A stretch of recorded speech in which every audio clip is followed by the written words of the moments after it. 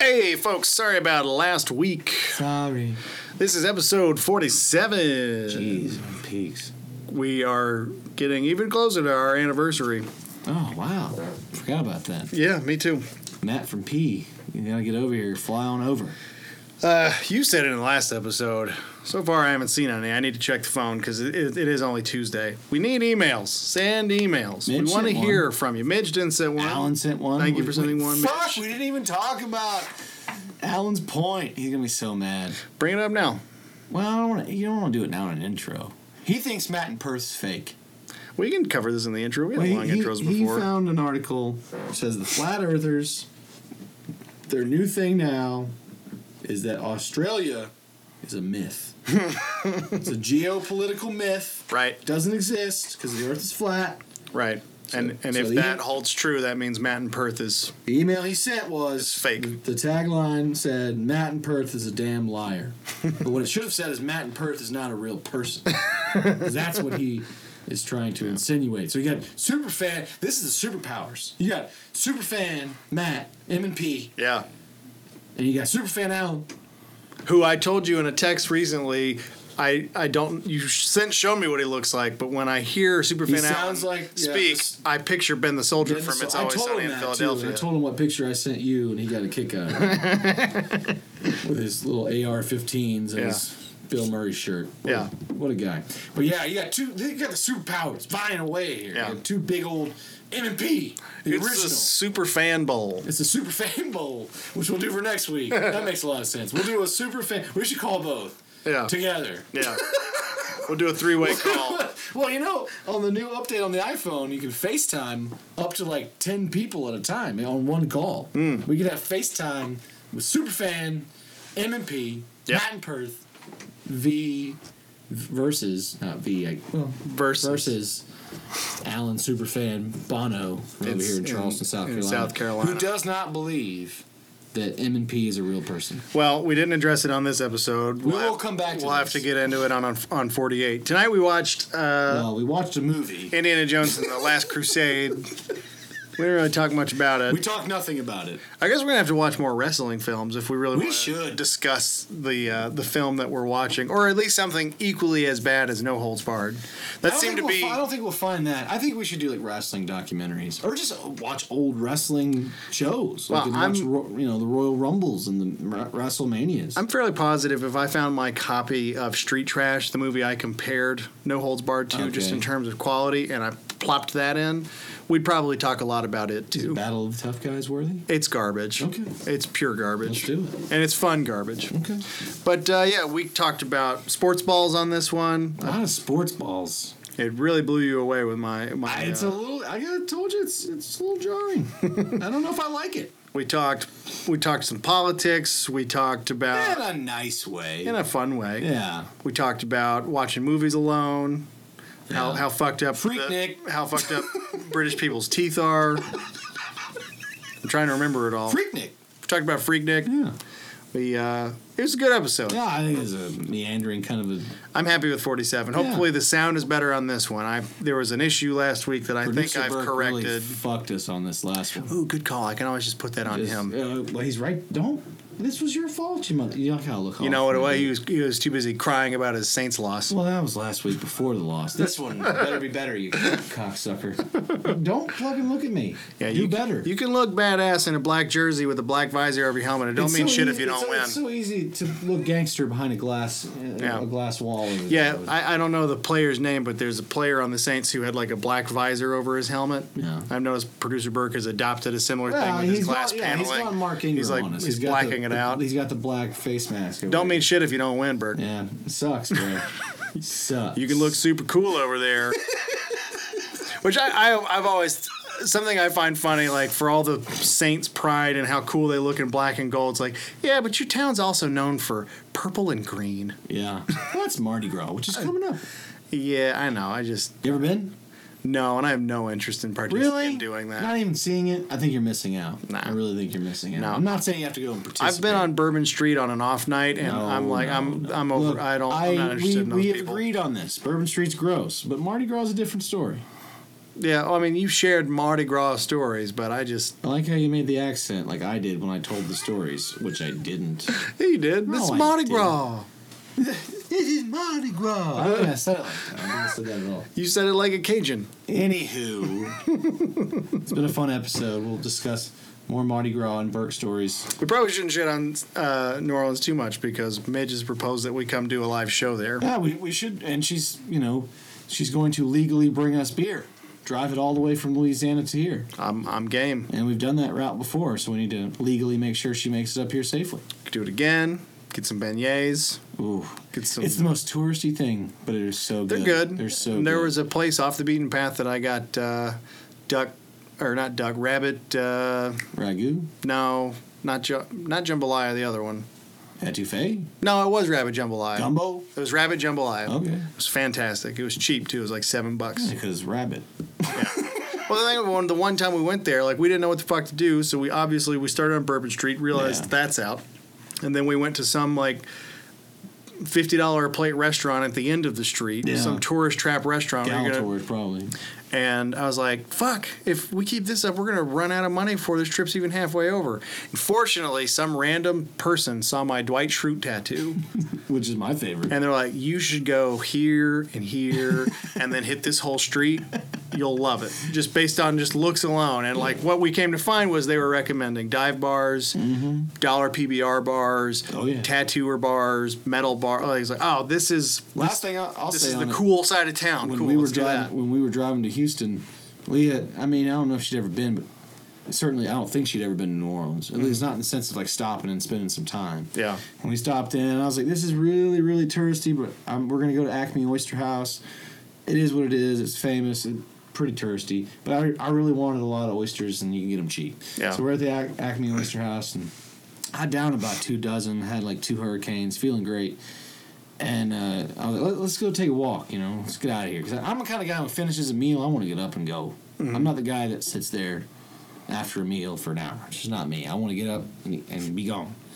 And she was like, okay, but I have to finish my beer. And so she stands up and she starts chugging this beer. And this guy at the bar, who was clearly a local, was like, girl, what you doing? And she's like, I have to finish my beer. We're about to leave. And he's like, it's New Orleans, sugar.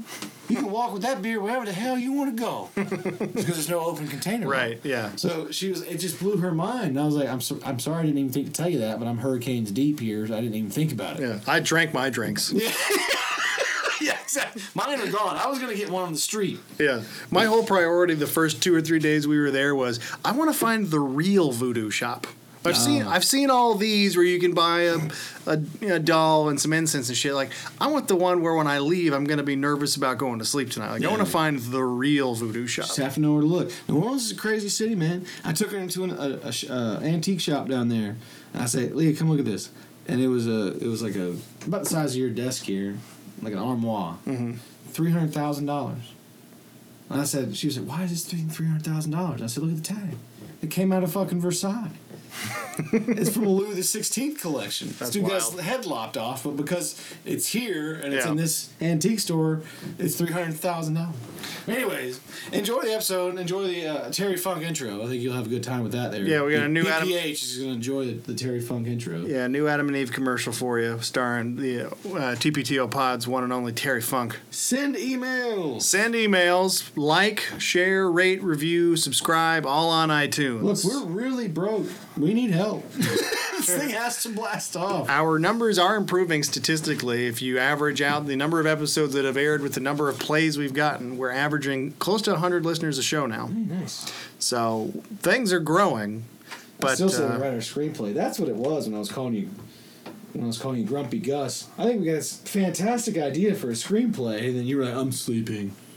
Leave me the fuck alone. I was sick. I had like a weird 3-day-long cold. I want you to go back and look at those text messages because you didn't even address it the next day. You just fucking buzzed over it. That is some and you were a part of this. This was some quality fucking shit. I think the idea is good, but I want to focus on smaller ideas first. That's what I said in the text. And then you said pragmatic. Oh, and you're like, I don't fucking know what that means, so I take offense. A very Trumpist view of like, if I don't know what a word means, fuck Hey, off. that sounds dumb, so I'm going to hate it. I don't know what it means, and fuck you. I don't like It change. was me giving you a damn compliment. Anywho. All right, folks, enjoy the episode. We'll see you next week for 48. 48, holla. Hey, this is Terry Funk for TPTO Pod, coming to you live to talk about AdamandEve.com. I heard you got balls big enough to come in a dump truck, so why don't you head on over to AdamandEve.com, get yourself some kind of supplement so you can come into a bigger dump truck. I'm told that this is a special deal. You head on over there, you get 50% off any one item. Jesus Christ. So far, you ain't shown me shit. I like saying it more aggressive like that than I did in the final cut of the film. .com. You head on over to AdamandEve.com, use promo code TPTOPod. I'm told there's more to the deal. You get 50% off any one item. What the fucking do? You also get 3 motherfucking adult DVDs. Who's watching DVDs? I want Blu-rays, motherfucker. Can I stream it? You're a dead man. Dead man. You also get a free mystery gift and free shipping. What if somebody calls my mama a whore? Is she? That was his line. R.I.P. Patrick Swayze. He no longer has balls big enough to come in a dump truck. He has not come in many dump trucks lately. Continue.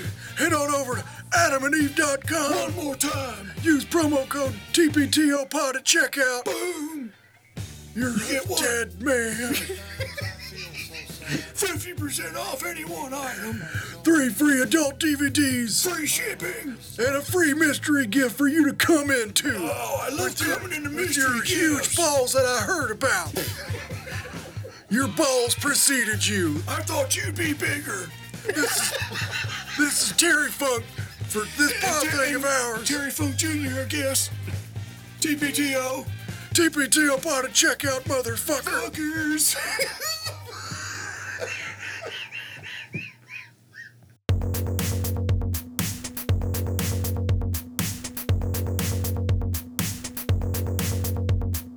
Just gonna fire away. Shut up. Yeah, or let's crack it. Still hanging on to that coat, huh? Thunder in paradise. I don't think anybody liked that as much as you did. What? What I did on Instagram. Because I don't get it. I don't have a sense of humor. Randolph. That's what it was. So fucking ridiculous. Randolph, that's right.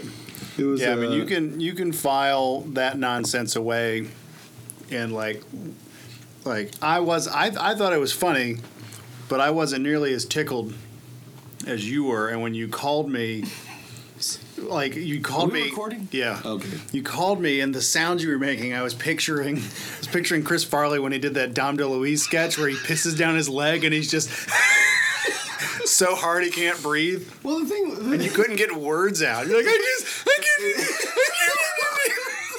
can't. For me, and I told Sean this, and that's why maybe it was like he just doesn't have a sense of humor. But I was crying laughing, and I was at this gas station, getting gassed up. Oh, pause this for a second, because we want to get back to this. And literally crying tears watching your best work, in my opinion. And For the listener, I'm eating. Apologies for the chewing sounds sounds. good. But this guy pulls up at the gas station next to me, and he looks in, and I literally was like, there's literal tears as hard as I was laughing. And I had my windows down. So that poor guy, he probably heard the thunder in paradise. I liked his bravado, his bravery. He's like, "Are you okay?" And I was like, "Oh no, man!" I'm wiping tears again. I was like, "No, I'm good. It's just some of the funniest shit I've ever seen." I'm dying laughing. And he's like, "Well, what is it?" And I was like, "Trust me, bro. You don't want to go down this path." You're not gonna get it. Which is something shitty you never want to say to somebody because it sounds so shitty to be like, "You won't get it. I'm much funnier than you." But Just be like, listen, you won't get it, and neither will the next 100 people that I cross paths with. So you're in good company. this is very singular. I'm just having my moment. But then Get your gas and fuck off. Then he blows your mind like, well, all right, are you familiar with the TV show Thunder in Paradise? Favorite show. You know, the thing is, I should have done that. I should have said, let me ask you something, sir.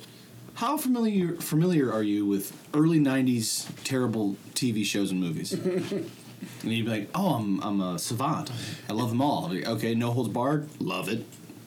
What about Thunder in Paradise? Own them all. Own the movie and the series on DVD and Blu-ray. I have Blu-ray. They don't even make Blu-ray.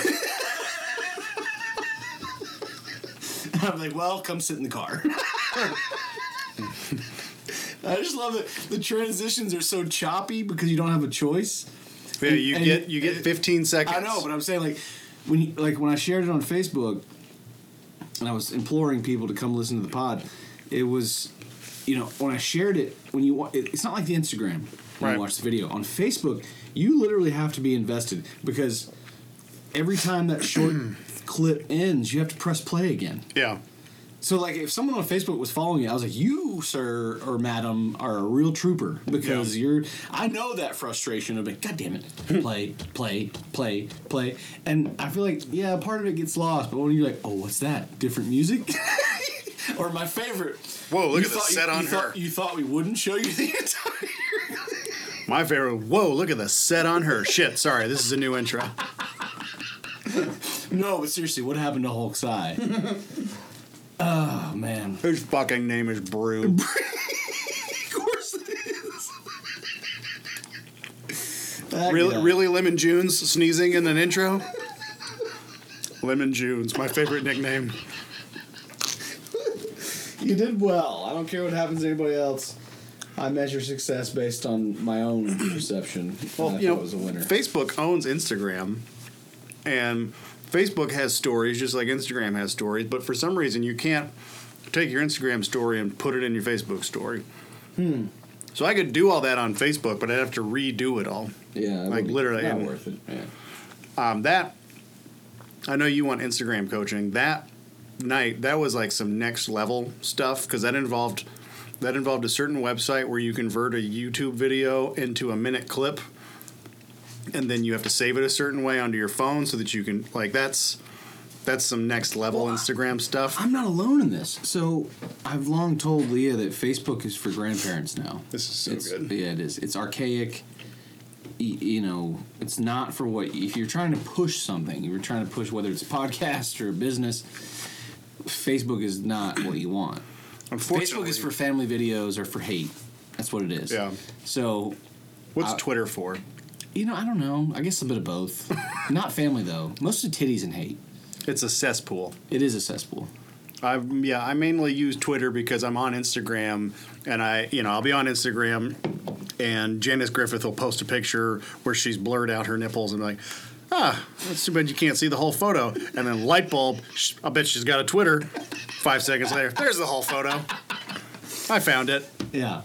So, but I've been long telling Leah, if you want to build a business platform and have some progression via social media, then Facebook is not your platform. You want to use Instagram, not Twitter, but Instagram. So I remember maybe it was Tuesday last week. She was in our dining room on the computer, and she's like, I just don't get it. And I was like, what are you talking about? She's like, this Instagram, I just don't know what I'm doing. This is ridiculous. That's not how my wife sounds. She does not sound like that. But I was like, trust me, I know. We need to go have a sit down with the Golden Voice and have him walk us through this because it's not easy. It's like anything else. Once you figure out the basics, you can figure out the rest. Yeah. Well, for tonight, we are delving into a rather big movie in our livelihood. Yeah, with Indiana Jones. Got a young and the Last Crusade. Got a River Phoenix here. R.I.P. What's funny? I was watching Indiana Jones last night. I was watching the your favorite, the first Raiders. And it was on, and, I was in that mode, and me and Lee were talking, and I was like, it just sucks, because she knows how much I love these films, and how I went out and bought an Indiana Jones bag, made out of goat leather, by the way. Which people don't tell you, goat leather stinks. Until it gets worn in, it smells. Yeah, no, that's true. I gave Kristen a leather jacket for Christmas one year that, was not as advertised. It ultimately, it was on Amazon and it was supposed to be a quick ship, and then you find out it's actually coming from Pakistan. Yeah. And it's probably goat leather. Yeah. And I don't think she minds it, but it does have a. Well, it wears scent. off over time. If you continuously use the goat leather, it does wear off. Yeah. The smell will go away, and it does become more of a scent. Like I said, I bought an Indiana Jones style bag. I mean, it is his bag, that little thing that he wears. I mean, what we would call a satchel. Yeah, a messenger bag. Yeah, but it's different. You get a lot of use out of it? I love that bag. I've worn it many times for work and other things, but when I first bought it at Paris on Ponce, Oh, nice. it smelled. I mean, it was like, not like off-putting. No, it was. It was off-putting. This smells like goat. Well, he was upfront about it, and even on the sticker, the guy that sold it to him said Indiana Jones bag. So he got me. Yeah. He knew his audience. So, but I was like, why does it smell? And he's like, it's goat leather. It's just going to be like that for a while. Just It was a wear in. new bag at Paris on Yes. Ponce, so not an antique. No, he had made these. They were handmade, and I appreciated it for its. Still think it's beautiful, but it just happens to be goat leather, and it took about a year for it to not have that kind of unpleasantness. Look at this Chris Farley looking kid. Yeah. I brought the sheriff. Oh, sure. But what I was telling Leah about, like, what we lost in River Phoenix is not calculable. It's kind of like we talked about. Great hair, that's for sure. It's like we talked about Kevin Spacey. He's not dead, but he might as well be. Yeah. Right? Chris Farley, great example. You brought it up recently. We're never going to get that back. And there's an overriding sense of loss when you lose somebody who you knew had so much talent. Especially, you didn't get. Though. Especially when they go out on such a piss poor film. Oh, well, yeah. That Matthew Wagons East. No, it wasn't Wagons East. That's John Candy. That's old. No. Yeah. Wagon. Yeah. Nope, Do you want to Google it? Nope. Yeah, that's not John Candy. Have at it, buddy. You're about to be wrong, and I'm going to love to see your face. The film you were thinking of is with Matthew. Matthew, the guy from Friends. Yeah, and it's not Wagons East. You sure? I'm positive. You 100% positive? Yeah, Wagons East is a John Candy film. Oh, everybody, I want you to listen to this podcast. He's Googling it now. Look at that. Damn it! What was it? I got it confused. I love being wrong. I know you did. I got it wrong. I can't think of the name of it. And I am. He's looking, everybody. Stand by.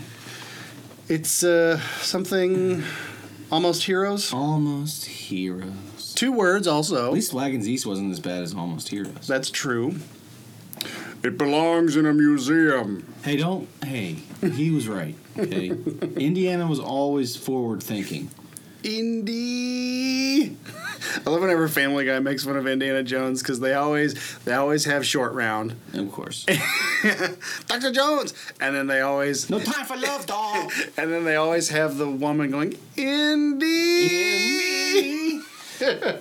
What I was saying though, it's when you lose somebody. What's funny about my comparisons now that I think about it, we lost River Phoenix. And I've driven by the Viper Room, as you probably have. Yeah. We get to keep Joaquin. Yeah, that's my point. We get stuck with a hair-lipped version of the brother. I've seen. And I'm not saying that Joaquin's not a good actor. He is actually a very fine actor. Yeah. But it's like, goddamn, like, we could have had River. We could have had someone that's not. I don't want to keep focusing on the hair lip, but we could have had someone not hair-lipped Phoenix, who is a fucking far better actor. Oh, God help us if we're ever famous enough to interview actors. No, we're going to delete all this. We're going to delete everything. How'd you start? We didn't. We're here now. I've seen some of the Joker stills, and then It looks good. it looks like it's going to be like edgy, but not in like a too dark Chris Nolan way. You know what I mean? I don't think Chris Nolan's work was too dark. Do you? What I mean, like, it doesn't look like it's going to be that kind of superhero movie, whereas, Marvel goes for big and fun, and Nolan was more dark and brooding with the Batman, with the DC universe.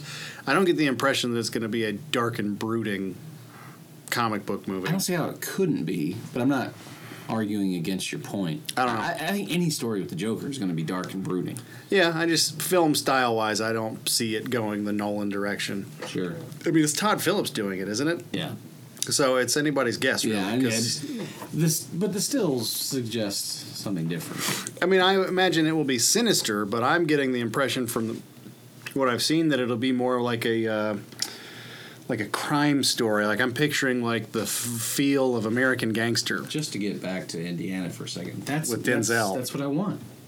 That's my look. Yeah. That's my look. I want to wear the 3-piece suit, the bow tie, all of it. I want to wear a lot of plaid. You're not going to be comfortable. No, I won't be. But I think because I'm going to go back to school, I'm going to teach. So this is. You can achieve this though and be comfortable if you choose the right fabric. Well, I'll turn to you. Because he's wearing probably something that's a true tweed there, but there is such a thing as linen tweed. It's very popular in Italy. It allows you to achieve that sort of Ivy League, scholarly 3-piece look with breathable fabrics. So it's linen, but it has that rough feel and visible texture of a tweed. Yeah. It is a real thing. You probably have to have it custom made. Probably have to spend about $2,000 on it. Yeah, I'm not going to do that. I'd rather be uncomfortable than spend $2,000. Well, you know. Cross of Coronado. Sorry, getting too deep into the film here. I don't want to get away from thinking of it since I pulled it up. We'll pause this. I'll tell you on the pod since I didn't tell you off. The Rams and the Patriots are going to the Super Bowl. Mm-hmm. That just happened. Well, by the time people are listening to this, they'll be gearing up for it. True. I've asked you, I've asked my dad, I've asked Mike in the back, I've asked other Falcons fans or just people in general who live in Atlanta, like, why all the hate between the Saints and the Falcons, particularly why do Falcons fans hate the Saints and Saints fans? Are you asking me? No, I'm saying I have. We've had this conversation. I don't remember. Yeah, I don't remember your response. I don't hate it. I generally remember everybody's response more or less. You've kind of said the same thing over and over again about Saints and Falcons, and that it's a silly rivalry because 40 years ago they were both non-teams essentially. They were high school teams. Yeah, they were terrible. Yeah. The Saints have since won a Super Bowl. The Falcons came close and famously choked. Yeah. So, anyways, a buddy of mine who was actually in a band with me back right after high school was asked. As soon as the Saints lost, he posted on Facebook, "Yes, the Saints got screwed. I am so happy." Not the Rams won. He's happy that the Saints lost. And when somebody asked him, why do you hate them so much? He said, because they taunt and troll every team they beat, both the team and the coach. They ran a bounty system to try and physically injure Brett Favre on the way to their Super Bowl in 2009. And the head coach was suspended for an entire year. True. The year after, we blew the Super Bowl, and the coach made a choking gesture to Devontae Freeman. They're completely classless, and Coach Payton is scum. Okay. Out of curiosity, after reading that, I was like, what does he mean by bounty? Because I watched the playoffs, I watched the championship games, and I watched the Super Bowl. I read up on it, but I'll let you... Two things. Like I said before we started, it's a little bit jarring to see you in any kind of sport ball. It'll go away once regular season comes back around next year. And I know that you like the playoffs and you like Todd Gurley because we made some money. Well, not just that. I like playoffs and championship games because you're finally seeing what I think is exciting football. Sure. My father-in-law always has the Falcons game on if we're over there on a Sunday. And every once in a while you go, oh, shit. But more often than not, it's like, that's another underwhelming, lackluster football game. But when you get to playoffs and championship games, you're looking at the best of the best pitted against each other, so you actually get to watch exciting football. Yeah, it's like the battle of the tough guys from No Holds Barred. It's exactly like that. The bounty thing, as you read, was at the time the Saints had a defensive coordinator named Greg Williams, who this past year, who also served a suspension, as well as Sean Payton. This was legal too. I read online. It wasn't nothing just illegal about it. I know, but I read online that this wasn't just an NFL thing. That there were like legal like actual charges brought against the head coach and a couple other people. I don't know a great deal about that, but I do know that what he basically did, and you hear the term bounty. That's what he did. Mm-hmm. He said for every time you injure a player, every time a player is knocked out of the game, you get X amount of thousands of dollars. So, like, that particular night when they played the Vikings and Brett Favre was in his kind of a curtain call, if you will, one of my all-time favorite players, Brett. I forgot that he was with Minnesota before he retired. Yeah. He didn't even end up. He still went to New York Jets after that. Oh, okay. But I was just thinking number 4 Yeah. Green Bay. No, for sure. And it should be that way. It should have been that way. It should never have not been that way. Brett should have hung it up long before he did. No one to tap out. That unless you're Tom Brady. particular year, Brett was still playing at a Brett-like level. And they went to New Orleans to play in that championship game. And Greg Williams put monetary value on bounties, getting him hurt, getting other players hurt. And what they found out with the investigation was it wasn't strictly that game. Apparently, this was like institutionalized within the Saints program. When they played, and I know this is hurting Burke's heart. Producer Burke right now, look, don't look at me. It has to be said. I'm sorry that you're sitting there, but it just has to be said. The Saints were doing some fairly dirty shit. Now, the thing about it is, their case, it's kind of like when you're stupid enough to get caught, this is what happens. Yeah. But it's also stupid in retrospect for any other fan or any other team to act like it didn't happen with your team. I am 100% sure that multiple NFL teams had a system in place that was very similar. Sure. If you like, I'm sure if your team playing the Patriots, I am absolutely sure that the defensive staff said, if you can knock Tom Brady out of this game, I don't care if it's a leg, a shoulder, concussion, doesn't fucking matter. I'm absolutely certain that they said, we'll give you $25,000 if you can get Tom Brady out of this game. Well, that's what most fans of the opposing team against the Patriots are like, oh, fuck, I wish someone would hurt this motherfucker. Right, but there's the hypocrisy. Like, they came down hard, and the league had to. Yeah. They had to, because it's PR now. But they acted like this was an aberration. Like it was an asterisk. It's not. This is pro football. It's like any other business. Yeah. If you run a paper business or a printing business.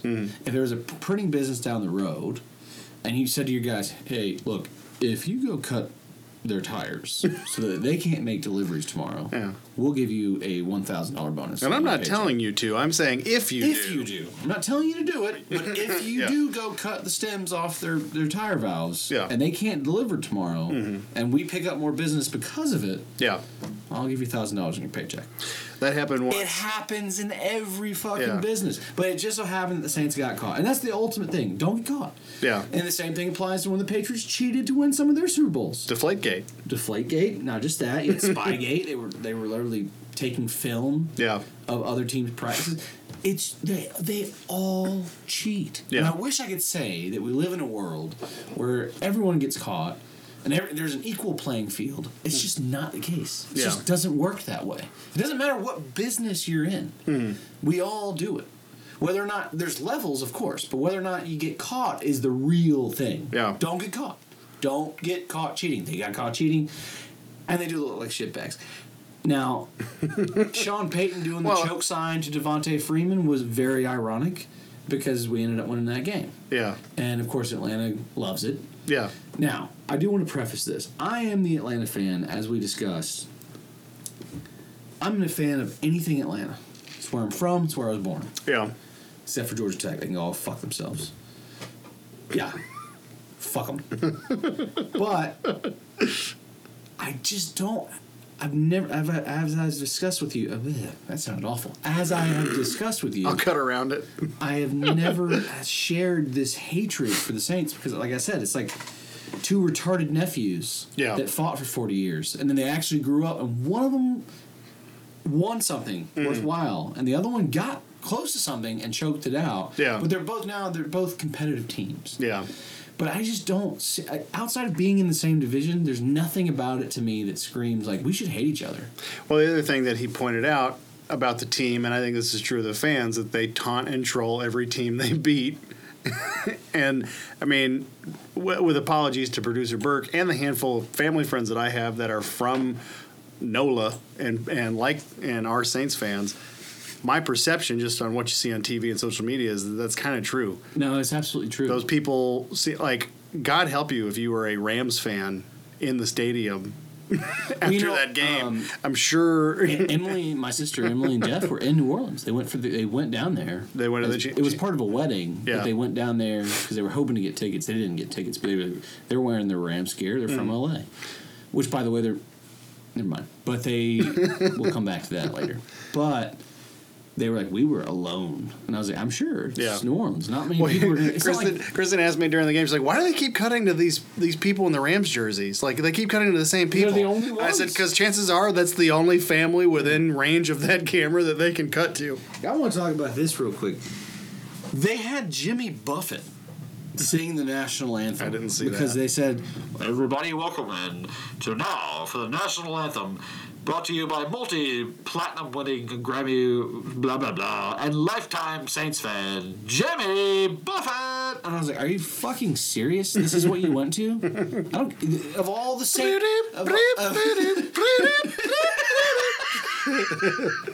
oh, see, no, it's just. I pledge allegiance. Oh shit, that's the pledge. Let's start this over.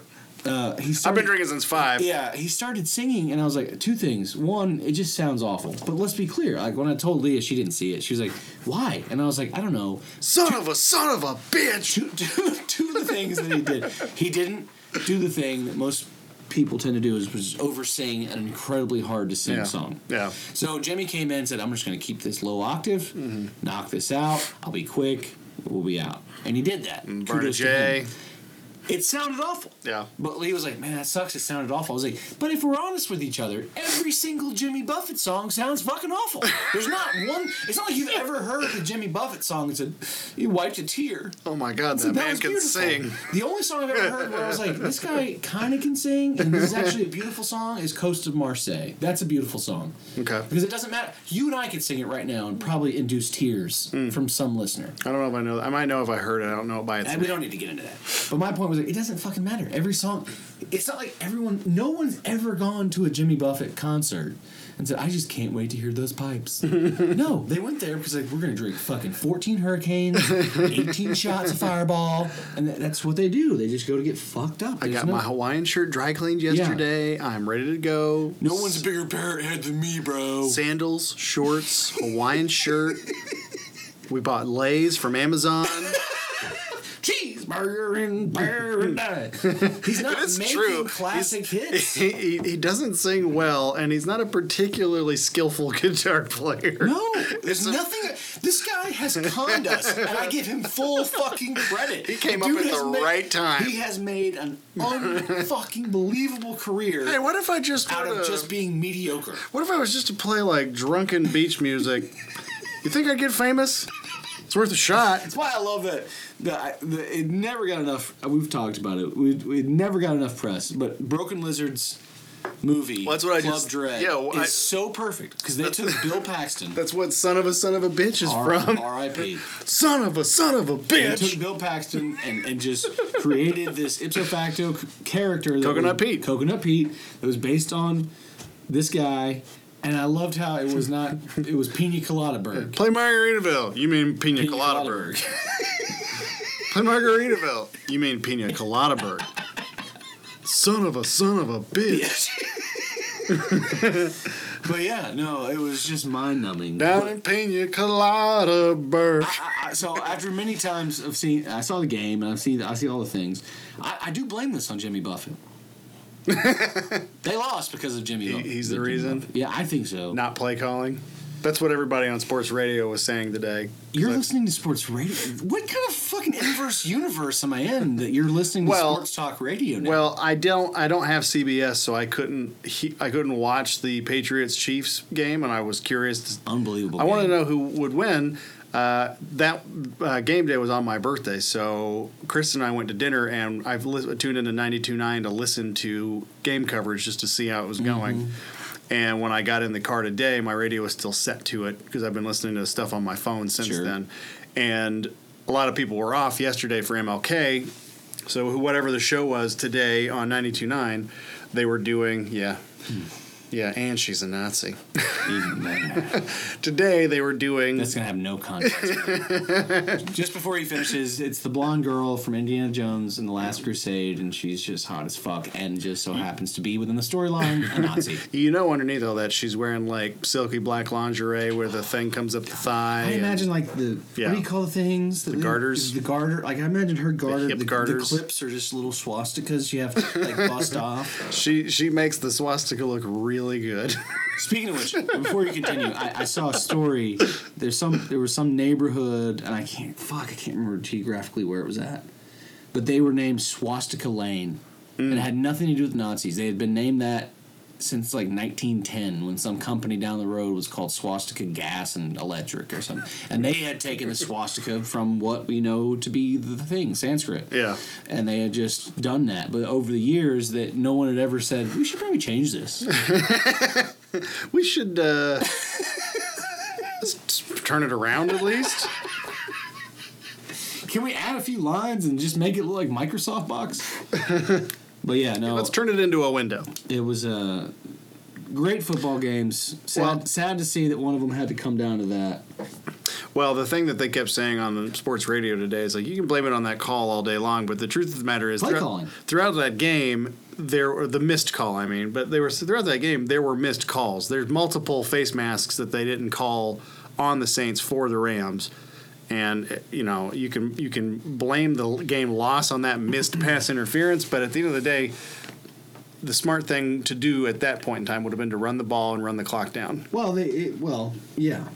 I had gone to go get dinner at Steak and Shake. You're tuning into Sports Ball Talk. Sports Ball 97.5. I had gone to get dinner at Steak and Shake because we had coupons because we're poor. And we're white trash. And it was a good deal. $7.99 for 2 burgers, 2 fries, and 2 drinks. You know what? If somebody pulled me aside and said, "Do you want to go to America? You'll be poor." Okay. But upside is, even when you're poor, you can eat this. And they slid me a picture of a Frisco Melt. And I'm like, yeah, I'm in. I'll be poor in America if I get to eat that. That's what I get to eat. Yeah. Also, you get a giant TV. I was listening on the radio, and they were, play by play, and when they got down inside there, they're like, Kurt Warner, which is a great Rams quarterback that won. I don't think he lost a Super Bowl to New England in 2001, which kickstarted their dynasty. But he was doing the play call for the radio station I was listening to, and when the Saints ran the ball on 1st and 10, he was like, "What?" It was kind of funny because like me and you are talking right now. We don't have any limitations. We're not on the radio. We don't have we do have producer Burke, but he's not really, He's not vocal. He's not vocal, but he's not really. He's over there loading the T-shirt cannon. He's not protecting the show by saying, "Don't curse, don't do that." Yeah. In fact, he wants more of that, right? Right. Less shitting on the Saints, though, I think. A little less shitting on the Saints. But nonetheless, we don't have someone over our shoulder. Yeah. Kurt does, because this is national radio. Mm-hmm. But you could almost hear it. He almost... I'm not going to tell you he almost said, "What the fuck?" What the fuck but are you... He was literally... The way he... sculpted it. He was like, "I just don't get that. That seems boneheaded. You need to. Why are you not running the ball, Sean Payton?" That seems. On the next play, they run the ball. He's like, "That's better, but still, Jesus. 1st down, you got to run the ball." He didn't say Jesus. Yeah. 3rd down, they passed the ball again, and it was almost like you could hear him coming through the radio. What the fuck are they doing? This game is over if you run the ball. Yeah. And he just bad. Yeah. And then when the famous play happens with the pass interference, he's like, "That is awful. That is clearly pass interference." But to his point, he was like, "The crazy part is it didn't need to be that way. If the defensive back turns around, it's a poorly thrown ball and easily intercepted." Yeah. Easily intercepted. Yeah. You could have made that play had you turned your head around. Yeah. That's not an indictment of your sports skills. It's just generally... Well, yeah, no, I don't run that fast. Yeah. No, I said to Kristen, I said, I'll never understand what constitutes pass interference and what doesn't, because it seems like that's the call that everybody disputes the most, and that's also why they don't let you what's the word? They don't let you challenge that if they call it. That's because you get stuck in the mire every fucking game. You can't challenge penalties. Right. So it's a very subjective call. Pass interference. Right, it's subjective. And on that particular case, it's like, that almost looks like he couldn't help but run into him like that. And then they were talking about helmet to helmet, and it's like, Could have gone either way. It's a bad play. Yeah. And even Nicole Roby, the guy in question, came out and said, "Yeah, that was bad." Well, we won. Fuck you, bitches. Now, my problem is with the New Orleans Saints. Yeah. They're fucking signing petitions. They're trying to get a lawsuit going. There is a tiny little... The fans. There's a tiny bit hidden and written into the rules of the NFL that the commissioner can basically overturn a game's ending. Yeah. And have them start play from the moment before the egregious call. Yeah. Now, do you want to set that precedent? it's Really? never. Yeah. Ever going to fucking. He does that once, and he'll have to do that every fucking game. season. Every fucking. And all these Saints fans are blowing up, and they're like, they know I have a few friends that are giant Saints fans outside of Burke. And they were like, "This is fucked up. I can't believe this." And I was like, "Did you see any of the 2 Georgia-Alabama games that have been played over the last 2 years?" Yeah, no shit. Because just the last one. If we're signing petitions, yeah, I'm going to be out there on the streets knocking door to door to get that game replayed. Yeah, human error is part of all sports ball games. That's what we accept. That's what is the problem. And if we're going to have the sports ball conversation, I think the day is rapidly approaching. And baseball is the kind of the litmus test, if you will. So they have implemented replay into baseball, which if you'd said that to a purist of baseball 20 years ago, they would have spat on the floor and taken a shit on the spat. It's like, shit, motherfucker. This game and season is long enough. It's 162 games. We don't need... I mean, baseball and what's funny is great for a nap. I think it's great for the sport because I've been an umpire. Mm-hmm. Mind you, I was 17 to 21. I did it for 4 years. And I, frankly, got a big high off the power trip. It is what it is. Yeah, you get to tell dads to sit the fuck down. Well, I kicked him out of the games. I had police escorts to my car for parents that were threatening me. I mean, it was egregious, the amount of... I was like, your kid's 7. This doesn't fucking matter. Yeah. But baseball has been the kind of the litmus test for seeing how we're going to use instant replay and how far is it going to go. And I think what you're seeing is like you have to restrict it. Yeah. Because there has to be a human element to the game, not just the players either. To these once upon a time with all sporting events, that was an accepted element. Human error. Somebody's on the field making a judgment on everything. And whether you like it or not, you have to accept it. And as an Atlanta fan, we're the most, I feel, egregious. I remember Ron Gant being thrown off the bag, literally picked up and thrown off the bag by Kent Herbeck in the 91 World Series. They called him out. This dude literally picked our guy up and threw him off the bag, and they called him out. And there was no system in place to be like, well, hold on, because we're not. This isn't Greco-Roman wrestling. This is baseball. Yeah. This guy just literally chunked our guy off the bag, and you called him out. And I'm gonna put down my apple pie with American cheese real quick and call bullshit on this. God, can we? I want to come back to that. Apple pie with American cheese slices. Who was the first dickhead that said, you know what I can do? Yeah, anybody who says they like it's fucking lying. Well, it's the same. Here's another one. Just because we've gone from topical down into La La Land. The Southerners that take that's the show. They cut pears in half and they put cottage cheese. Gross. And what's the other thing they put on that motherfucking thing? Oh God, it's garbage. It's not even. I don't even know what the fuck it is. This sounds like a Depression era treat. That's what I'm saying. But because it was like want some pears and cheese. Would you like some pears and cottage cheese? We bought it at the local store. 6 cents. I can drizzle some honey on it. Can we get some food? What I'd like more than anything is for you to brush your teeth. Depression's over. You can afford toothpaste. I do want to say this, too. While we're watching Indiana Jones, we can make it historical. She's all wet now. I went, Oh, I'm wet, too. She's when super I was a kid, excited. this might have been one of my first boners. Outside of Madonna. Madonna gave me my first boner. You've said your first boner on the pod, and it wasn't Madonna. Wait a minute. It was a blonde. It was a blonde similarly a few episodes ago. Oh, I don't think so. I think you're misremembering.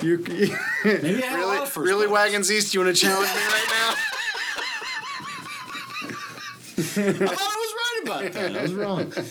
But I did go see this documentary yesterday. I was by myself. First time I've ever gone to a movie by my lonesome. And it just felt weird. I'm not judging people. I know plenty of people that enjoy it. Kristen loves to do that. And listen, having done it, I'm going to do it again. Yeah.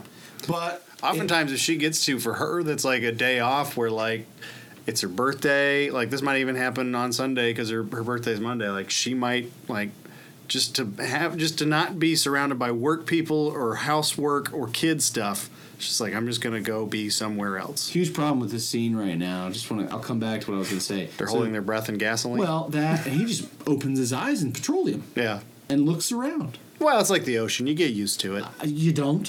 It's petroleum, and it's burns. You don't just look into petroleum. But anyways, I went to see this movie, They Shall Not Grow Old, Peter Jackson's World War I documentary. Fucking incredible. The amount of work. Technically, it was stunning.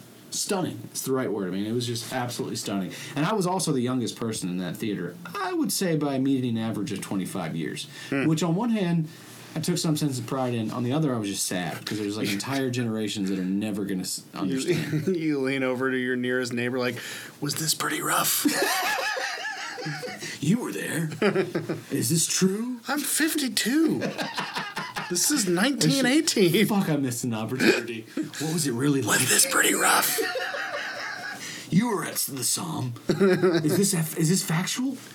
Were the trains really like that back then? But one of the things that you hear, and it comes stereotypical, is the British teeth. You know, they touch on this in Austin Powers. The Jerrys. Now, here's what was... There's a few things... No, not the Jerrys. The Jerrys were the Germans. Sure. You got that way wrong. All right. I might be wagging Z strong, but you got that one way wrong. But anyways... The Brits called the Germans Jerrys. Yes. We call them Krauts. Yeah, later. Second World War. Right. We called them the Huns or the Jerrys in the First World War. If you have any German listeners, this is just us talking. You're not a Jerry. We're not calling you a Kraut or a Jerry. Or a Hun. You fucking fascist. Yeah. Anywho, what I was telling Leah, some of the most magical stuff about what they did was take this footage that's 100 years old and basically just Peter Jackson it. They just made it beautiful. They added color. They slowed it down.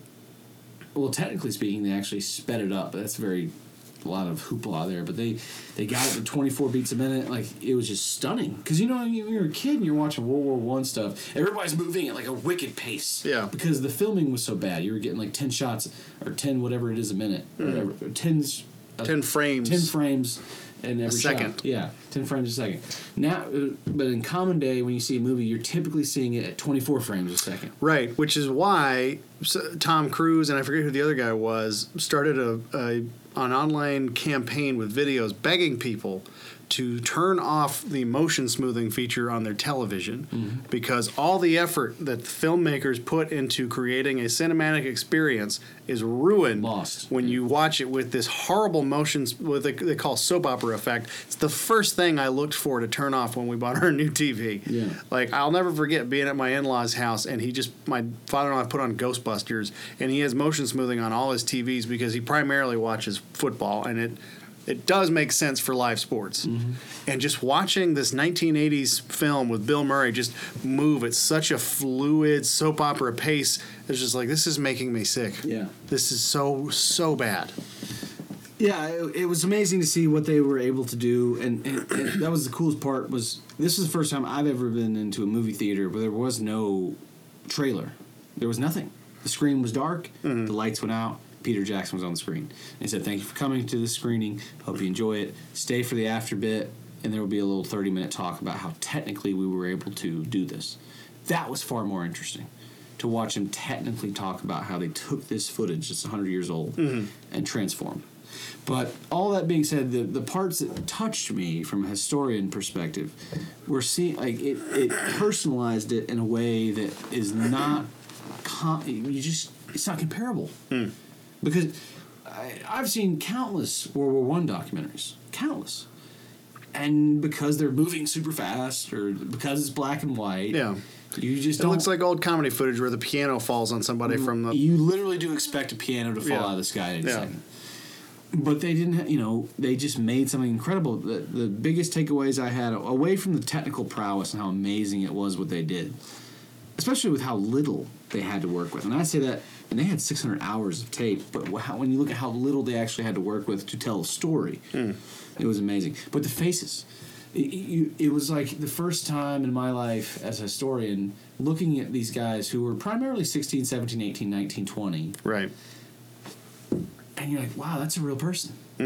And you could tell, and he said that Peter Jackson said a big problem they had with the filming was in that time period, in 1914 to 1918, these guys weren't used to a cameraman. They had been to movies. The moving pictures, the talkies as they were already a thing. They would most definitely have been acclimated to that. But having someone film them is a different story. Mm. So a lot of this footage, they're like, these guys are just staring at the camera and they don't stop. And finally, Peter Jackson could tell that the cameraman, you could kind of nail down the moment. He's like, move, do things. Don't just stare at me. Act natural, boys, act natural. But get down to your underwear, act natural. Their faces were incredible, but it was very funny. I heard the people talking around me when these guys, they even brought in forensic lip readers. So that when they looked at a shot and someone was talking, they brought in somebody to say, this is what he's saying, and then they would have an actor like say it out loud as a lips remove. So you get an idea. They added some humanity to it. But these Brits, I don't know. You say all that to get to this. I don't know how much far. It's only 100 years. Forget dentistry, orthodonture, right? I mean, this is bad. I mean, one, it's not just that they're in bad shape. Mm-hmm. It's that they're going in every direction. Yeah, it's like, how do you bite things? Like, how are you breaking down food? Steve Buscemi would look like a normal fucking dude. He would actually be someone that other Brits would look up to. Like, your teeth are okay. Yeah. It was just a mess. Sometimes I think it'd be fun if they remade Casablanca and they cast Steve Buscemi as Peter Lorre. Reek, you must help me, Reek. He'd be great. He's just odd enough looking to reprise that role. What a ballsy move to remake Casablanca. I would go by myself with other people. I don't care. If Steve Buscemi is playing the Peter Lorre character, who do you cast as Rick? Who do you cast as Rick? Brad Pitt. Brad Pitt, you think? I was gonna say Pitt or Clooney, because Clooney's got that. No, Clooney's out. Clooney's out. Brad Pitt, he grows the hair. He can slick back. It needs to be darkened though, because Rick has that like jet black hair. Are you saying you're gonna shoot the remake in color? Ooh. I don't know. Ooh. I don't know. Now you're touchy. I think if you have the cojones to reshoot and remake Casablanca, frame for fame too. We're not line by line. Yeah, we're not making a new Casablanca. Yeah. We're just making an updated version. Here's the question: do you make Casablanca the porno version? We already have the Andy Griffith. Yeah, and we've gotten way off of that. Like we cast Floyd the Barber and then pretty much called it a day. We'll come back to it. But the question remains: do you Casablanca the porno version, or you do Casablanca just line by line, frame by frame? I would rather do the line by line, frame by frame. I'm willing to bet that a quick Google search will show that somebody has made a Casablanca porno. I seriously doubt it. Oh, Casablanca porno? Mm-hmm. Oh, maybe. Yeah, I don't doubt that. Yeah. I thought you were going to say a nobody's remade the movie, but I think Steve, you definitely have Steve Buscemi play the Peter Lorre character. I agree, but to me, like, I have no doubt Brad Pitt is Rick. Okay. Because you need that kind of actor. Who is Humphrey Bogart? Who's his British pal? Or he's not British. He has a British accent. Morocco. But he's from there, right? But who's his pal? Who's part of the police, but is kind of his wingman? Yeah, but he's cool. He's not a dickhead. You and I are on the front. This is going to be a wonderful friendship. You have to cast somebody real fat and sweaty to play that enforcer dude in the fez hat. Yeah, and I think about all the women in it. Yeah. And you have just unlimited options. I think that I'm picturing Jennifer Lawrence from The Marvelous Miss Maisel. Oh yeah, which you should watch if you haven't. I haven't. Insanely good. It's insanely good storytelling, and plus, just look. Go home tonight. Kristen will love this show. Go home tonight. Watch the first episode, and be prepared to see some of the best hits you've ever seen. And I'm on board. Is it on Amazon? Yes. It's Amazon Prime. It's the only time that you see the tits in the show so far. There's been 2 seasons. We're going into a third. One, it's one of the funniest scenes. It's one of the funniest scenes you've ever seen. In context of what is happening when she does pop the tits out. Is this the girl that just hosted SNL? Yes. Okay, because I watched some of that.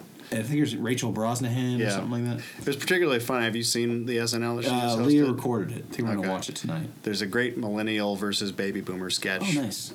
Which is particularly enjoyable because there's a dad at one point who's like, if you can withstand listening to a lecture from this baby boomer, we'll give you this. The baby boomer is your dad. And then he comes out and he's like, yeah, see, I don't have student debt because I actually worked my way through college. And then, within seconds, it's like, that's because fucking college was fucking $300 back then, Dad. Just which is so fucking true. I've heard so many of my friends, this isn't current, this is older, but I remember one of my friends, his dad was like, when I wanted to go to college, I just got a job and paid for it. And right away he's like, Dad, do you know what tuition costs today versus what it cost in 1970, whatever you went? They're worlds apart. Put aside the fact that median income in America hasn't changed by more than $5,000 in almost 40 years.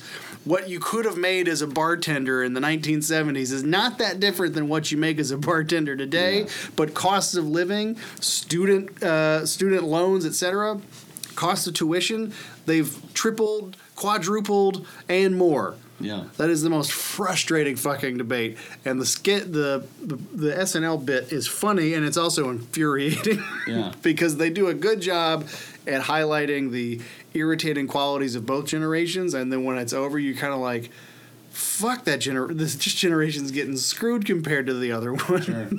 Well, that's why I choose not to engage in these debates about generational differences. Yeah, it's easy for a baby boomer to shit on a millennial. But I'm also know that there's plenty of baby boomers that I wouldn't piss on if they were on fire. Yeah. Because there was a book. The guy's not a scientist. I have to preface this before I continue.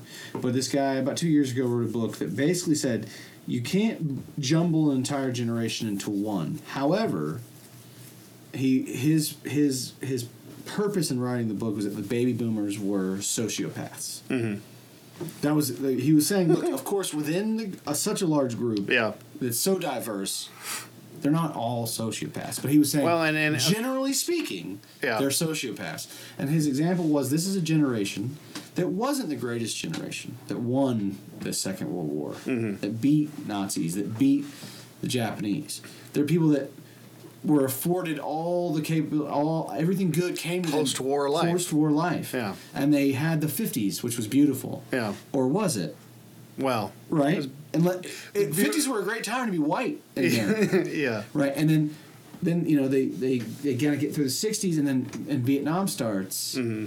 And some of these baby boomers, that's like a different generation now. Yeah. Because the young cats that went off to Vietnam were not necessarily baby boomers. Some of them were, some of them weren't. Yeah. But it's just such an interesting argument. And he's like, these are most entitled. This is the most entitled generation in the history of this country. Yeah. But now, because there's another, and I'm not saying they're not, there's another entitled generation, they want to say, well, it's all their fault. Yeah. These millennials are ruining everything because they're just pansies, and they want, everyone to be fair and equal. And they're turning on everything's toxic masculinity. Enjoy your avocado toast. Yeah, I'm gonna go avocado toast. Which, by the way, have you ever?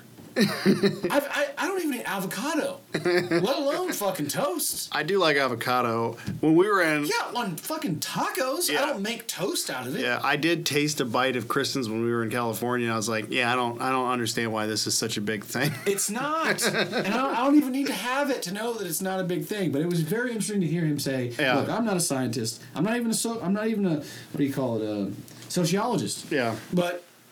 These baby boomers and these generations that are shitting on millennials have nothing to stand on. If you look at it objectively. Well, my favorite argument pro millennial that I heard recently was, you realize that millennials by and large are the children of baby boomers and and maybe the crossover generation that came after. And you have to realize it's Generation X, they call it. Yeah, you have to. They're like, you realize this. The participation trophy millennial. They weren't 5 years old in the baseball game going, well, I want a trophy just for being here.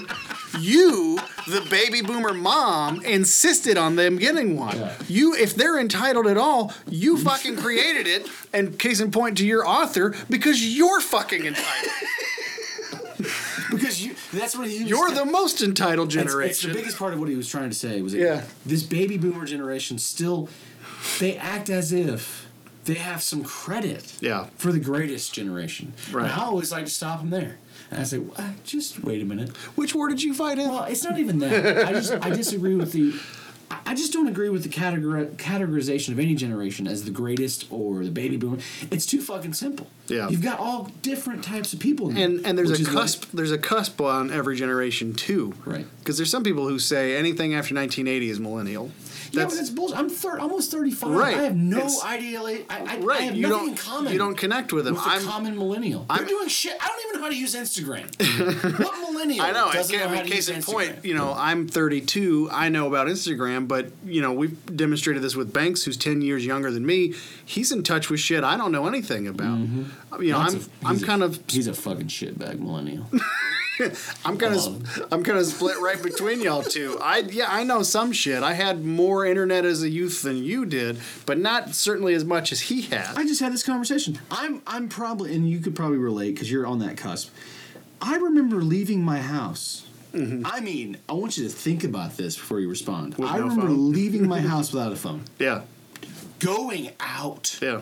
without a phone. I was given a Motorola flip phone, the kind with the walkie-talkie feature, when I was 16 and I had a car and could drive, Sure. so that I could call.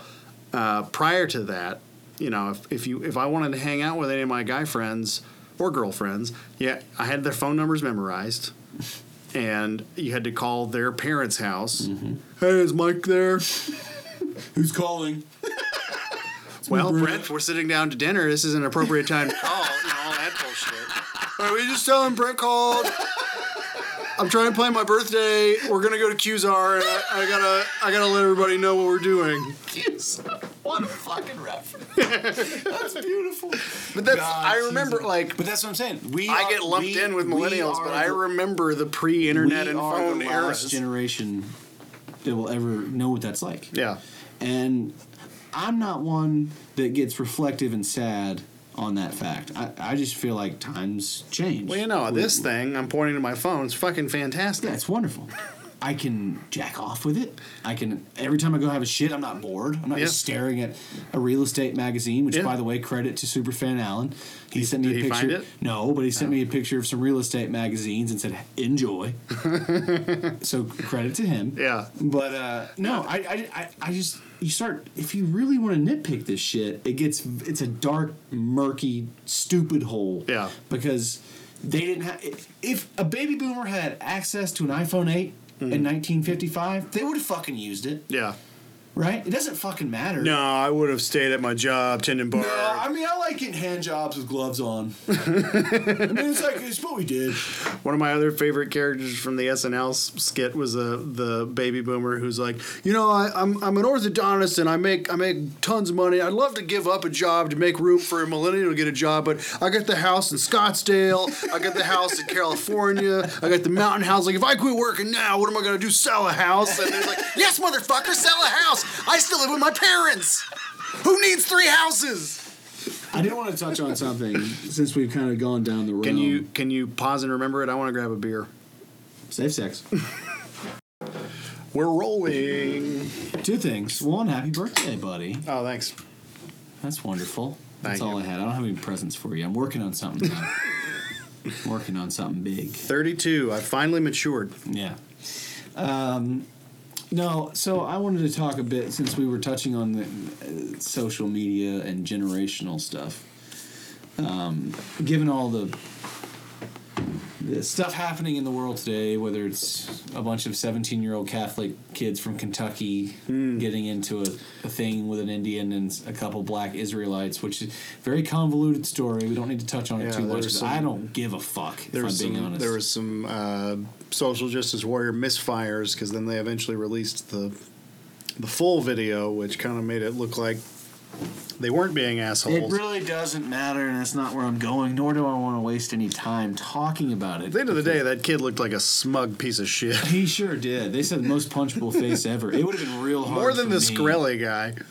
No. That guy. I looked at him and I thought, I don't know the context here, but this is the product of an asshole dad and a drunk mom. Yeah, for sure. And plus, they're from Kentucky. I mean, On one hand, it's tough to judge.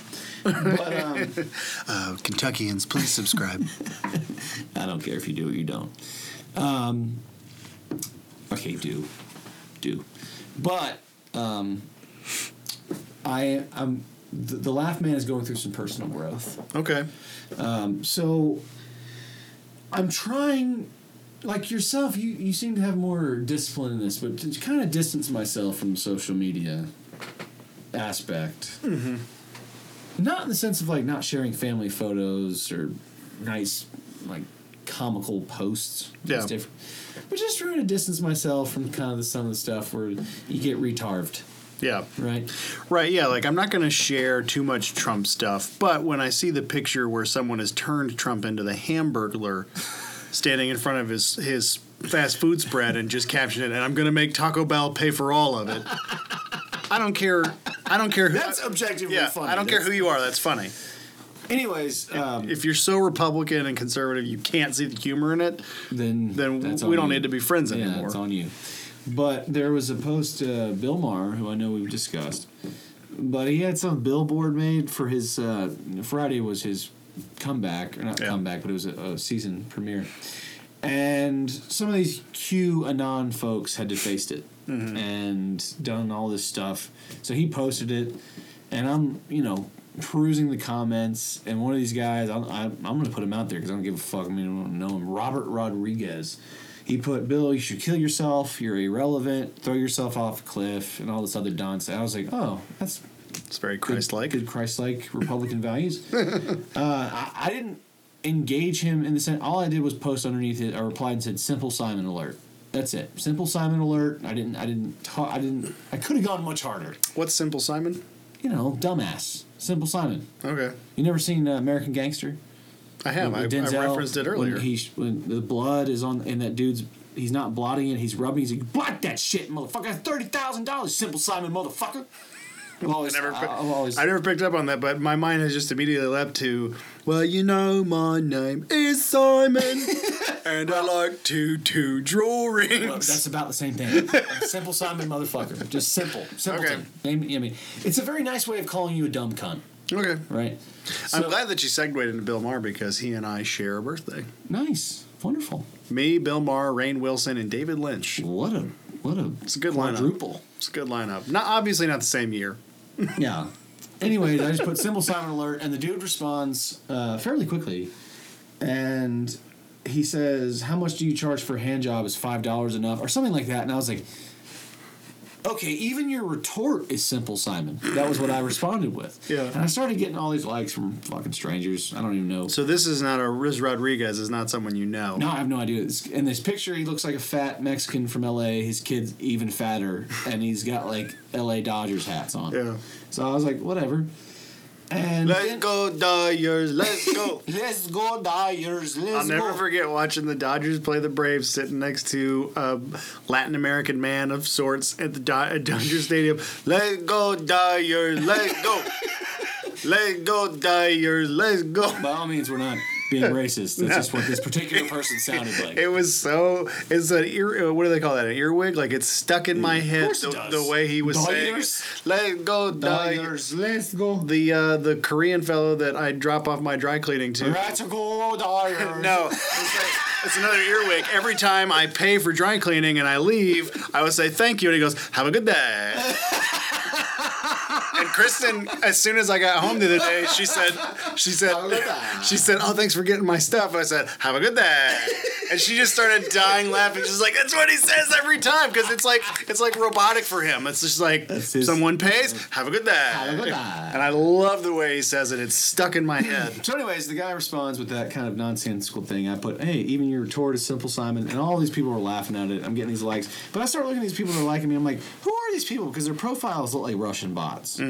So I was like, I even responded, I was like, most of you fuckers look like bots, but still, Robert Rodriguez is a real piece of shit. That's all I said. Leave it alone. Right?